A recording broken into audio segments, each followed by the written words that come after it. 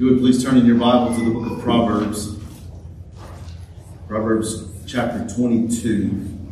Our text today will be from verse 6 of Proverbs 22 as we continue this series that we started last week that I'm calling Parenting by the Book.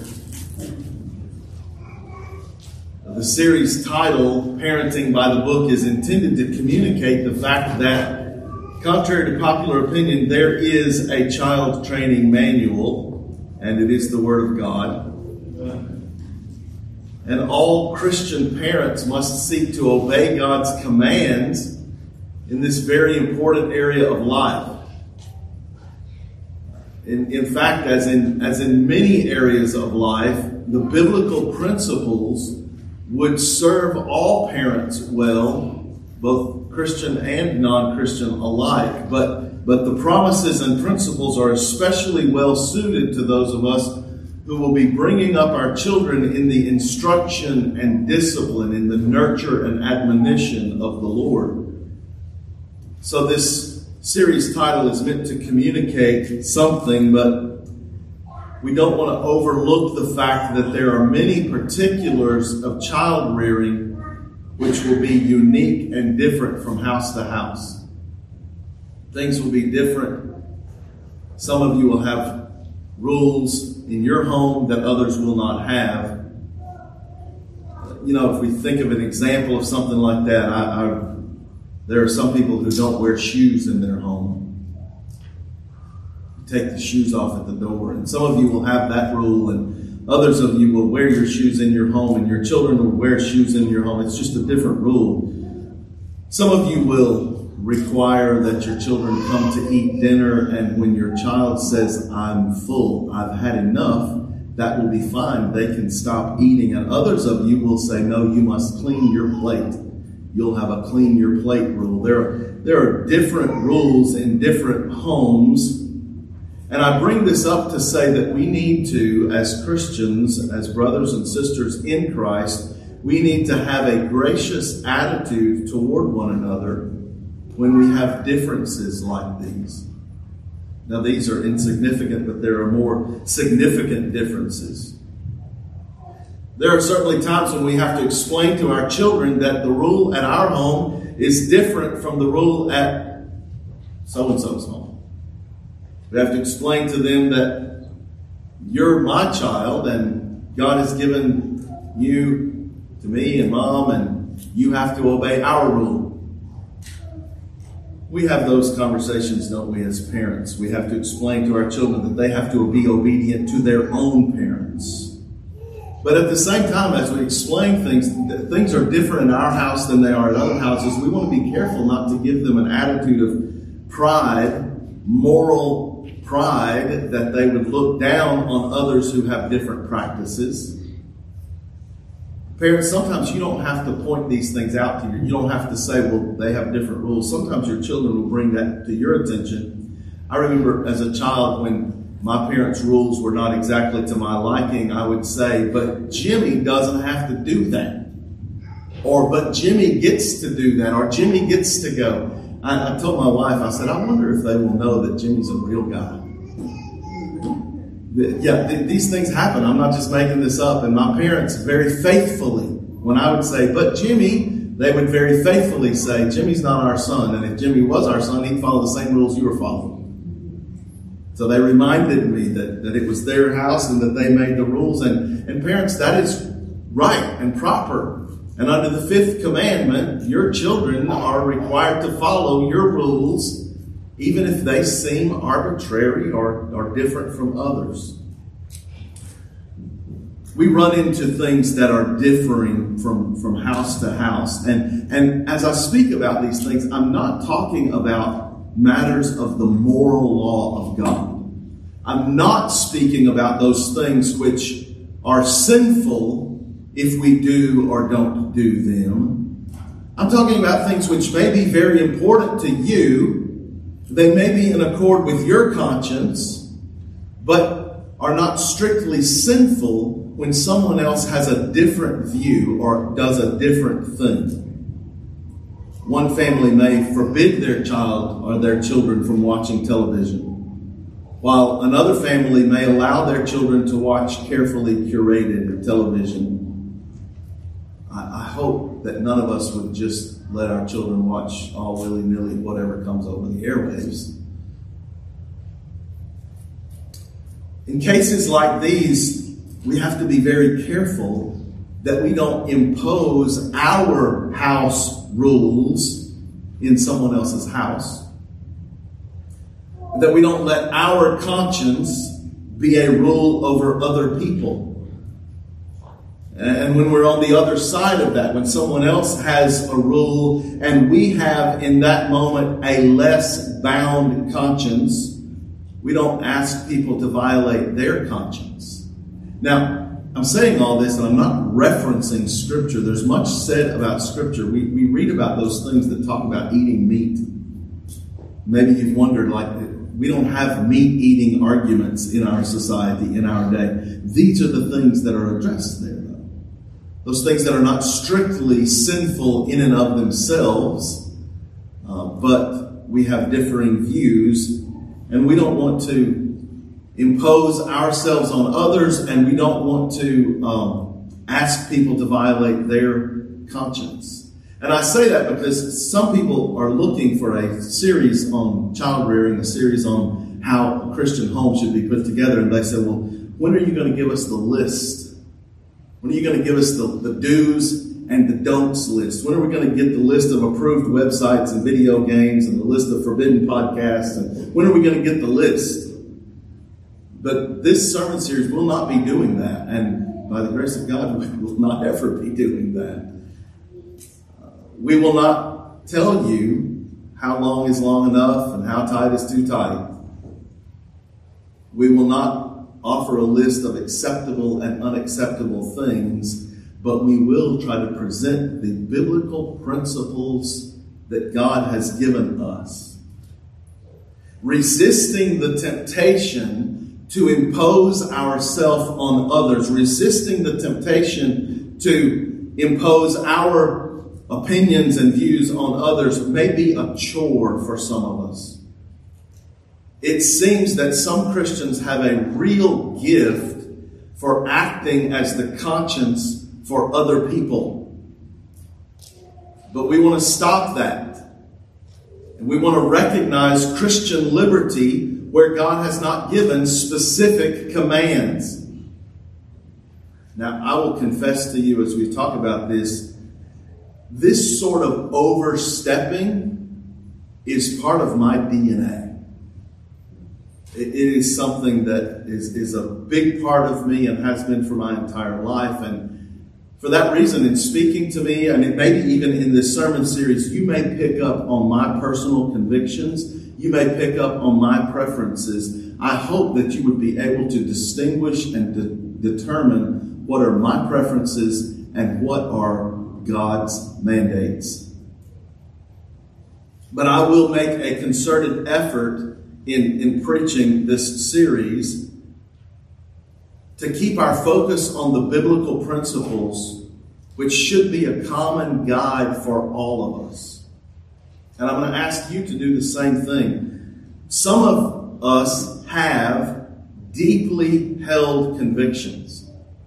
And some of those convictions we even base on Scripture. We base on our interpretation and our understanding of Scripture. And I've listed a few things here. And you may fall on one side or the other of these things and have a strong conviction about things like veganism and organic foods, movies and television, homeschooling, Christian private or public schooling, the role of father and mother in the home, the particulars of those roles. And what I mean by that is I've known men who said, well, if my wife is the primary on our finances and she's keeping up with that, I don't feel like I'm the head of my home.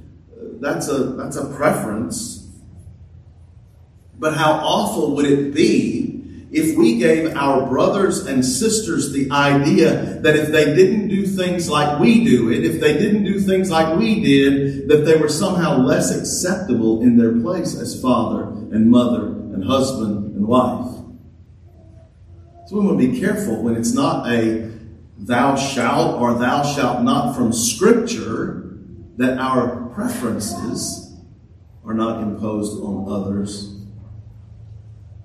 Now, some of you have known me long enough that you're sitting there thinking, I know that you have failed in this. And yes, I struggle and have often failed in this. This is not just something about which I've read. I have lived some of these same errors that I'm now warning you about. When we have fellow Christian families who have a different perspective, which leads them to different house rules and different practices, let us remember, Christians, how easy it is to find a speck in our brother's eye and look right past the beam in our own. Let us remember the grace which we have received from God and seek to show grace to others. Surely by now you've made it to Proverbs 22, verse 6. Let me say at the outset, this last week's sermon and this week's sermon has become more than I originally thought that it would be. And what we're going to have today is basically an introduction. So we're going to have a sermon introduction, and then next week we'll come back to Proverbs 22, 6 for the rest of the sermon. But I did not want to tax your body sitting here for more than 20 pages of sermon. Proverbs 22, 6. Train up a child in the way he should go. Even when he is old, he will not depart from it. Let's pray and ask God's blessing. Our Father in heaven, guide us in your truth, we pray. Help us to know and to love the truth of your word, knowing that our dear Savior has identified himself as the way, the truth, and the life. Convict us where we have sinned. Strengthen our inner being to turn away from error and to live in obedience. Give us grace and help us to show grace to one another. Hide this preacher behind the cross of Christ, we pray. Feed your sheep from the bounty of your word preached. We pray this in Christ's precious name. Amen. Train up a child in the way that he should go, and when he is old, he will not depart from it. Last week, we considered a text that was addressed to fathers. Fathers, provoke not your children to wrath, but bring them up in the nurture and admonition of the Lord. It was addressed specifically to fathers, but we saw that there was application to mothers and even to others from the text. But the address was specific. The text before us today is less narrow in its address. It doesn't say fathers, mothers, parents. It just says train up a child. Now, every one of us has some influence, some input into the life of a child. Parents, grandparents, aunts, uncles, family, friends, church members. We all have a part in a child's life, and we play a role in the upbringing of a child. When I think about my early childhood, there are many men and women, old men and women, who I only know because I've heard their names from my parents and my grandparents. And other than that, I don't really know them. But then there are some who seemed to a 5 or 6 year old Todd so old. Now, I know they were probably about the age that I am now. But they seemed so old. Those men and women who had no requirement to deal with me at all. But they loved me. And they loved me in ways that I could only appreciate after I grew up. Telling me Bible stories. One old man named Curly Clark gave me a $2 bill, which I still have to this day. And he told me when he gave it to me, Todd, I'm going to be your prayer partner. I didn't even know, as probably a 5-year-old, I didn't even know what that meant. But now I know that he was committing himself to pray for me, to pray for my health, to pray for my well-being, and to pray for the salvation of my soul. I'm 52 years old, and I remember that from the time that I was 5. Others, Mr. Clifford Flint, Miss Mary Russell, these names mean nothing to you, but to me, they are people who poured themselves into the life of a child, not as a parent, not as a grandparent, no blood relation, but people who loved Jesus, and out of their love for him, they loved me. Some of us right now can whisper a prayer to God, a prayer of thanksgiving for people like this in our lives. Some of you don't have a child right now. And some of you may never be a parent. But you do have the opportunity and the responsibility to be a part of training up a child. Until God sees fit to give you a child, be a prayer partner. Be praying for a child. Some of you are well past your childbearing years, but folks, we can't retire. We can be a friend that a child needs us to be. So this text, train up a child, is one which we can all hear and we can all learn from, keeping in mind now that parents are certainly the first, the foremost, the God-ordained trainers of children. But we all play an assisting role. It's important for us who are not parents to remember our place. Boy, that's hard sometimes, isn't it? Those of us who are not parents, who are playing that assisting role, we are not to fix the things that we don't agree with. What I mean by that is we are not to teach by our example rebellion. Sometimes we do that, don't we? Your mama wouldn't like this, but I'm going to go ahead. Your dad, we need to be helped. Too often grandparents, aunts, and uncles try to impart their own conflicting ideas to a child, things which are antithetical to the parental work. And in so doing, what should be a blessing to that child becomes destructive and harmful. So we need to make sure that our help is helpful. We don't replace parents, but we do have a role. Commenting on this verse, Charles Bridges says, "The hope of at least 2 generations hangs upon this important rule. Train up a child in the way that he should go." He continues, "How can we look on a child without thoughtful anxiety? An existence is commenced for eternity. No power of earth or hell can crush it. The whole universe does not afford an object of deeper interest. It is an arrow in the hand of a mighty man, a powerful instrument for good or evil, according to the direction that is given to it." I like what he said there. The hope of at least 2 generations hangs on this important rule.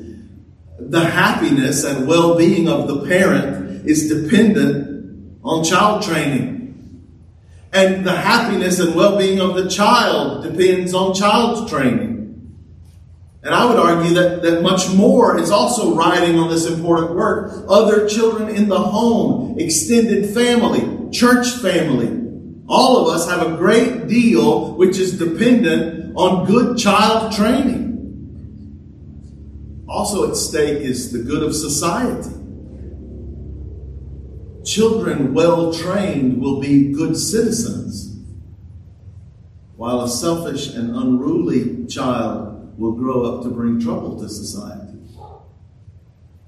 I like to spend what will likely be the remainder of our time, convincing us of the need for child training. I have 4 reasons we must train up our children, but I'm going to tell you, I'm sitting here during the song service, and I thought of several more. This is not an exhaustive list. I've tried to arrange it in an order maybe of increasing importance. But I think sometimes we need to be convinced of the importance of this work, lest we be tempted to neglect it. And parents, we all know, if we've been there, the temptation to shirk the parental responsibility.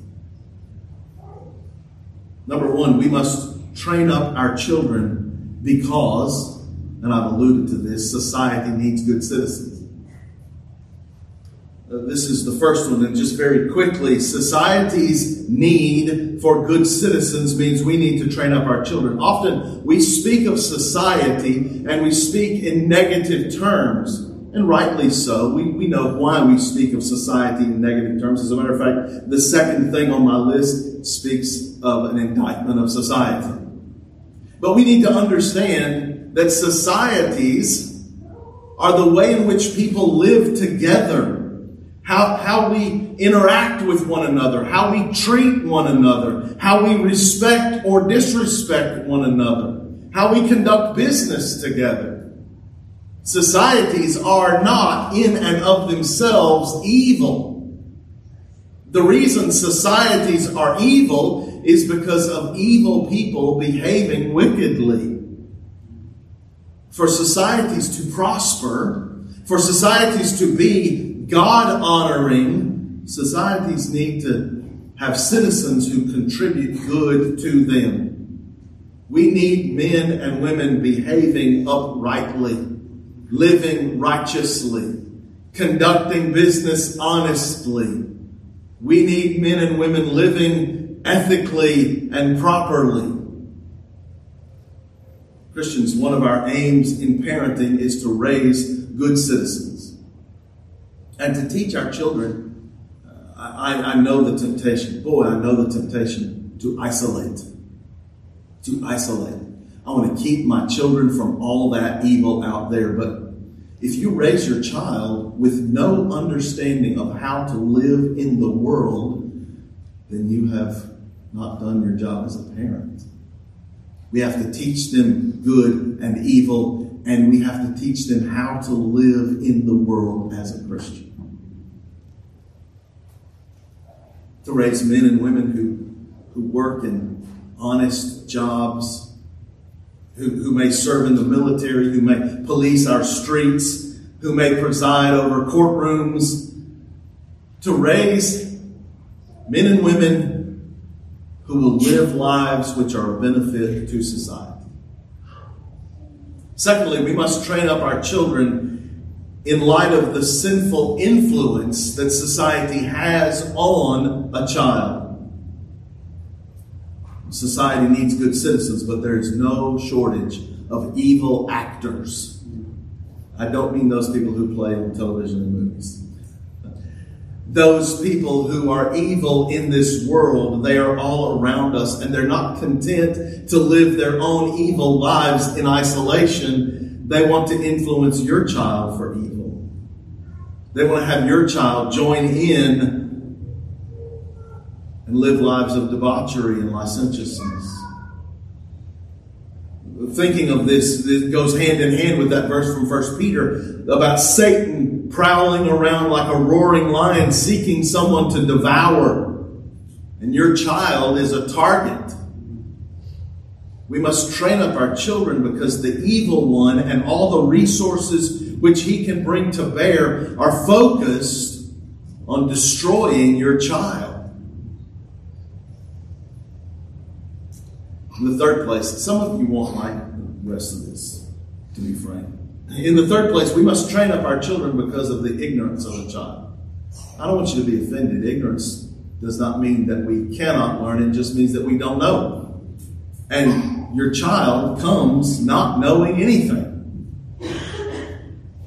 They don't know how to feed or care for themselves. They don't know how to speak. They don't know anything. And so much of what your child needs to know will never be attained by themselves. They need a parent to train them up because of their ignorance. God intended for a parent to teach these little babies, these little children, as they grow and develop. Scripture tells us in Proverbs 29 that a child left to himself will bring his mother shame. A child needs discipline, and I'm using that word now in this sermon for the first time. I want us to understand when we hear the word discipline, some of us have a certain idea that comes to mind. I want us to understand the word in this way. It basically means to teach. Your child needs to be a disciple. The reason I use that word, I want you to know that discipline and disciple come from the same root. Your child needs to be a disciple being disciplined by you. Proverbs 13 tells us that those who love their children will discipline them. There have been parental fads that have come about. Some of those fads say that we need to let our children alone. Just let them train up themselves. But that worldly wisdom is the complete opposite of what God has instructed. Godly wisdom. We are to train up our children. Remembering last week, we are to bring them up in the instruction and discipline of the Lord. We must train up our children because of the ignorance of a child.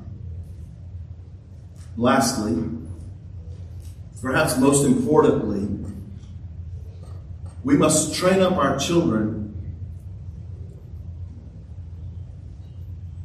Last week I quoted J.C. Ryle. This is already too long, but we might as well. I quoted J.C. Ryle, and he said something, and I'm paraphrasing now. He said that there's no other subject other than children about which people are more tenacious. And he went on to say, I would rather point out 10 sins of a person than to point out one sin of their child. I could preach a sermon. I could preach an hour-long sermon on the depravity of man and apply that to you, and you'd probably say amen.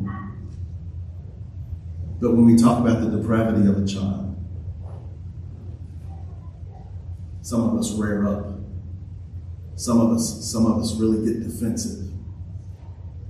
So get ready. We must train up our children because of the lostness and depravity of a child. Not just some children.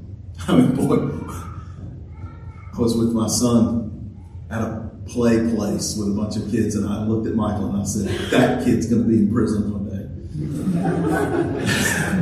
I don't know who the kid was, but man, you can see depravity in some of those kids, can't you? It's not just some children. All children are conceived in a state of sin. Now, let me just remind you, you've heard this before. David says, in sin did my mother conceive me. And he wasn't saying, boy, my mama was a real sinner. What he was saying is, I am by nature a sinner from conception. From that very moment of conception, I am a sinner by nature. Parent, your beautiful, hours-old child that we all look at and say, so sweet, so innocent. That child is already depraved and sinful. Guilty with the inherited sin of Adam. And only days old, they will begin to demonstrate their own sinfulness. I've never needed to convince the parent of a 2-year-old that their child is a sinner. Never. Now, people without children, sometimes they don't believe that. And grandparents, we are the worst because we forget.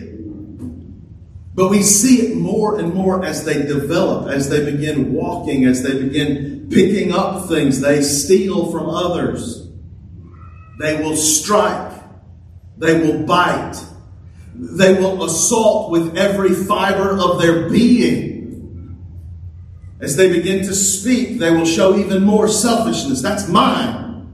They will lie. They will manipulate. Just this morning, in Sunday school, I watched a sweet, wonderful child whom I love steal something from mother's plate. While mom was gone, I'm going to take your donut.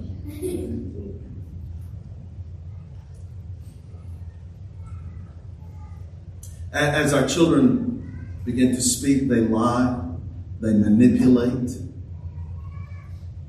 My wife has always said about our children when they were coming up, we don't negotiate with terrorists.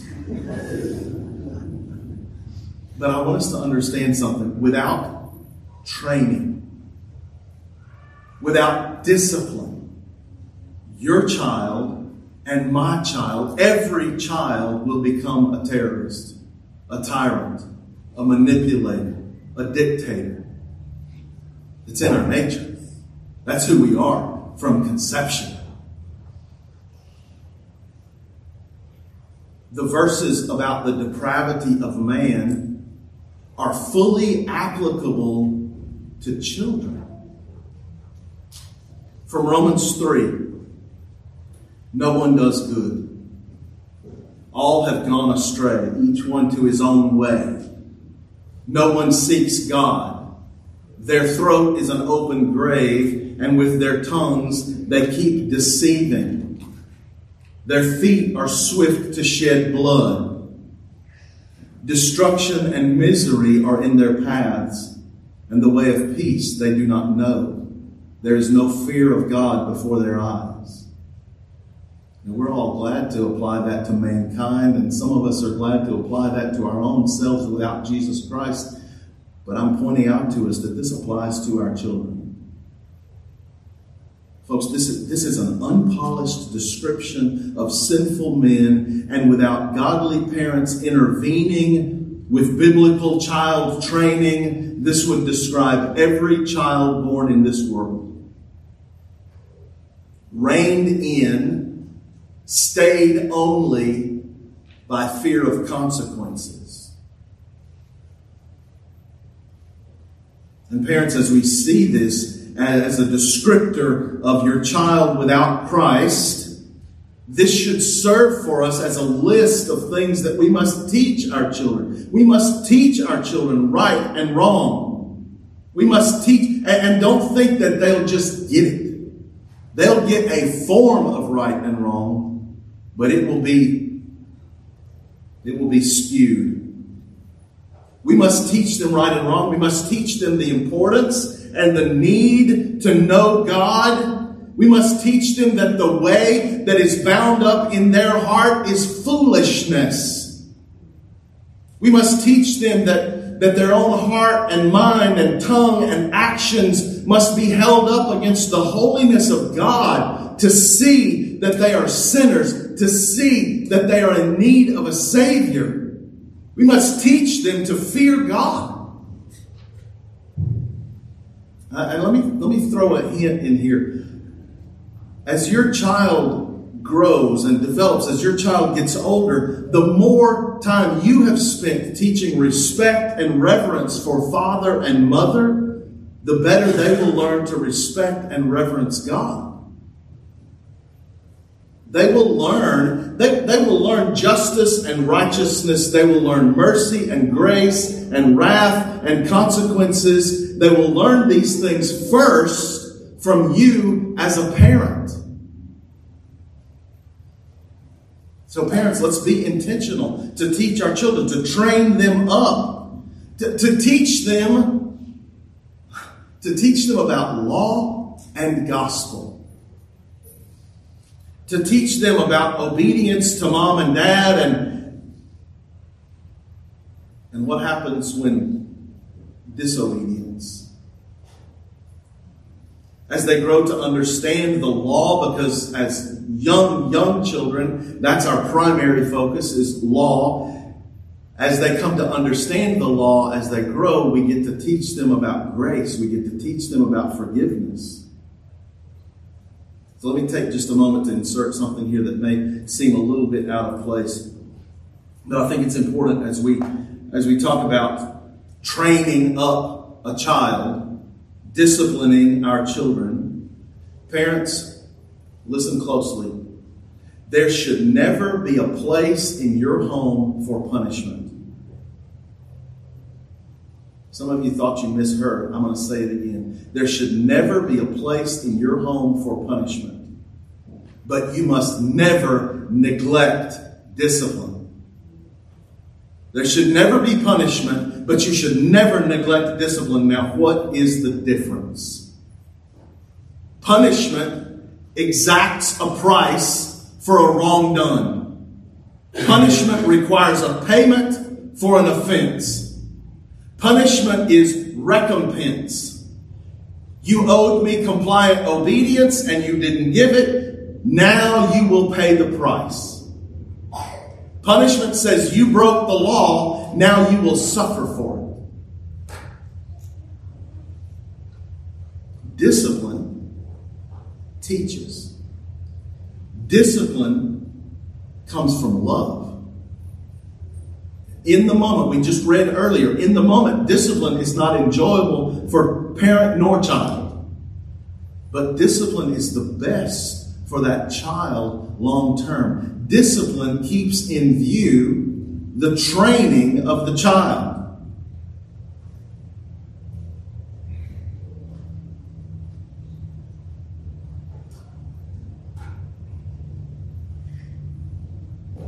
We ask, how can you make a better choice next time? How can you learn to control your emotions, your anger, disappointment, frustrations? How can you be better because of this discipline? Now, I was speaking to someone about this and they said, why don't you give examples? I can't give an example, and here's why. An example of punishment, exacting a price, might look like a father swinging a paddle. And an example of discipline, a parent loving a child and training a child, might look like a father swinging a paddle. It's not necessarily in a difference in the action. It's a difference in attitude. It's a difference in motivation. Parents, when you find yourself angry, you're probably punishing your children. And you should not do that.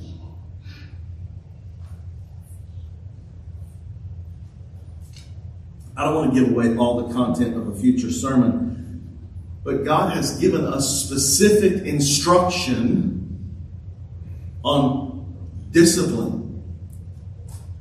And I would challenge you before we come back for another message to find the verses in Scripture which speak about the counting. 1, 2, don't make me get to 3. Find those verses. Find the verses of Scripture which speak about bargaining, reasoning,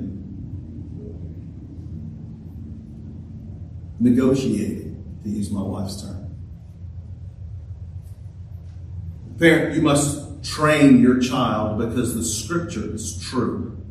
When the Scripture says that foolishness is bound up in the heart of a child. And can I tell you this? Foolishness, we use that word in a different way than Scripture uses it. We use that word to just say, you're acting, if you're acting silly, we might say, oh, you're acting foolish. That's not the biblical use of this term. Foolishness, the fool has said in his heart, there is no God. The fool has said in his heart, no God. Foolishness is bound up in the heart of a child. That is lostness. And you must train your child because of the lostness and depravity of your child. Now, I'm fully aware that what I'm saying conflicts directly with the world's wisdom. The world's wisdom says, well, your child's main problem is low self-esteem. But Christians, we have to decide. we have to decide, will I believe the world's wisdom or will I believe the Word of God? We have too quickly believed the world's wisdom. We've too quickly bought that tabula rasa idea that John Locke presented in, I think it was 1690, in his essay on human understanding. He said that babies are born innocent and pure, and then society has the opportunity to write on that child good or evil. The idea that children are born as blank slates has permeated our thinking. It's gotten into the church, and that is not a biblical idea. The world says this is the answer to all the problems. If the children are born as blank slates and we can write on them anything, good or evil, let's educate our children. If we can educate our children properly, and this seeps into our justice system, if we can re-educate our criminals, then all the problems of society will go away. Listen to Bruce Ray. He wrote a book in 1978 entitled Withhold Not Correction. Listen to what he says in commenting on this thinking of our children being blank slates. In our day, we think that if we can educate our children, inscribing the right facts or the right ideas on those blank tablets, there will necessarily be an end to all crime, violence, and bloodshed. And so consistently with this idea, we in the United States have developed the most extensive system of free public education that is to be found anywhere in the world. What has been the result? We have the most educated criminals of any country in the world. Now listen, this is not, however you feel about the public education system, this is not an indictment of the public education system for what it is good for. But it is not good to erase the depravity of man. Christians, we have to decide, will we believe the report of the world or will we believe the Word of God? What God has created upright in man, sin has marred. Pride and selfishness and prejudice comes to the surface at a very young age. Thinking and reasoning, a gift from God, which should be used for us to understand God's revelation. Instead, thinking and reasoning is used to plot evil, to scheme, to think up new trouble. Speech, which should be the tool for worshiping, for praising God, for edifying one another. Speech instead is used for insults and for cruelty and for blasphemies. Creativity is turned into destruction. Dominion, we should have dominion. That morphs into tyranny and bullying. Morality becomes immorality. And parents, you must obey the parental mandates of Scripture. You must train up your child because your child is a sinner who is in need of a Savior. And friend, if you're here today and you don't know the Lord Jesus Christ as your Lord and Savior, then your condition is still just as I have described it. Just as the Scripture says, lost and completely unable to do any good to the saving of your soul, you need a Savior. And there's only one, the Lord Jesus Christ. The only Redeemer of God's elect is the Lord Jesus Christ.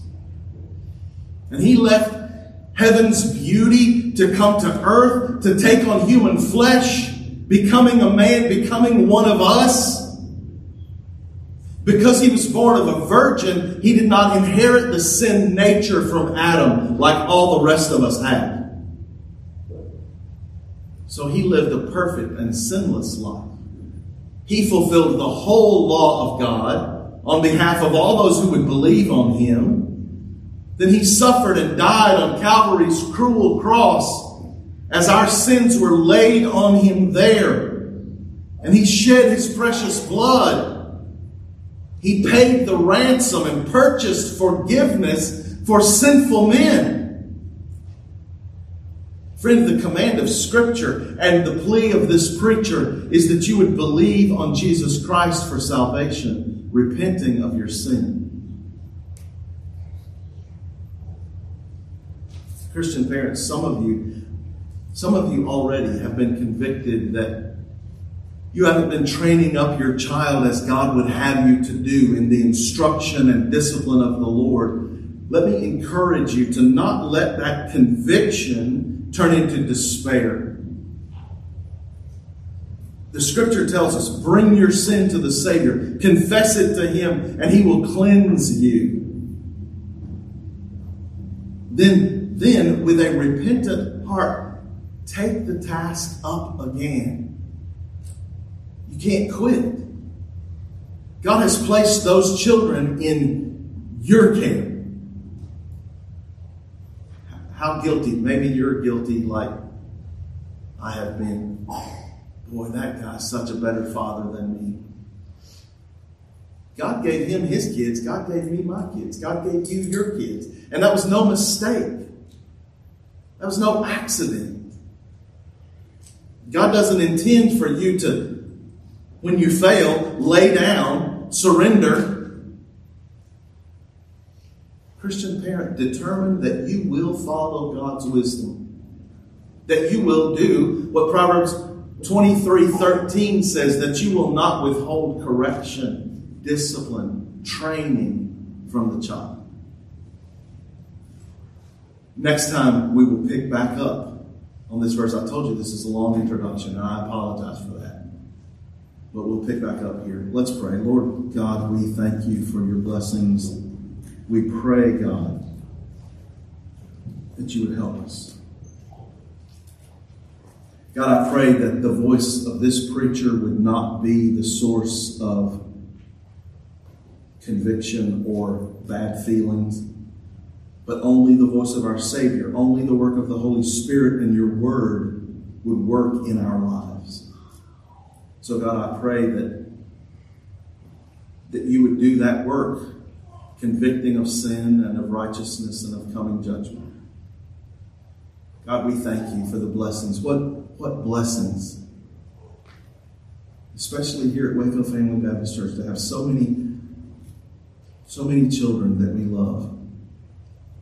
God, help us to love them not with a worldly love, not with the love that flows out of worldly wisdom, but help us to love our children with a love that comes from you, with a love that is accompanied with godly wisdom. Help us, God, to train up our children in the way that he should go. We pray this in Christ's name.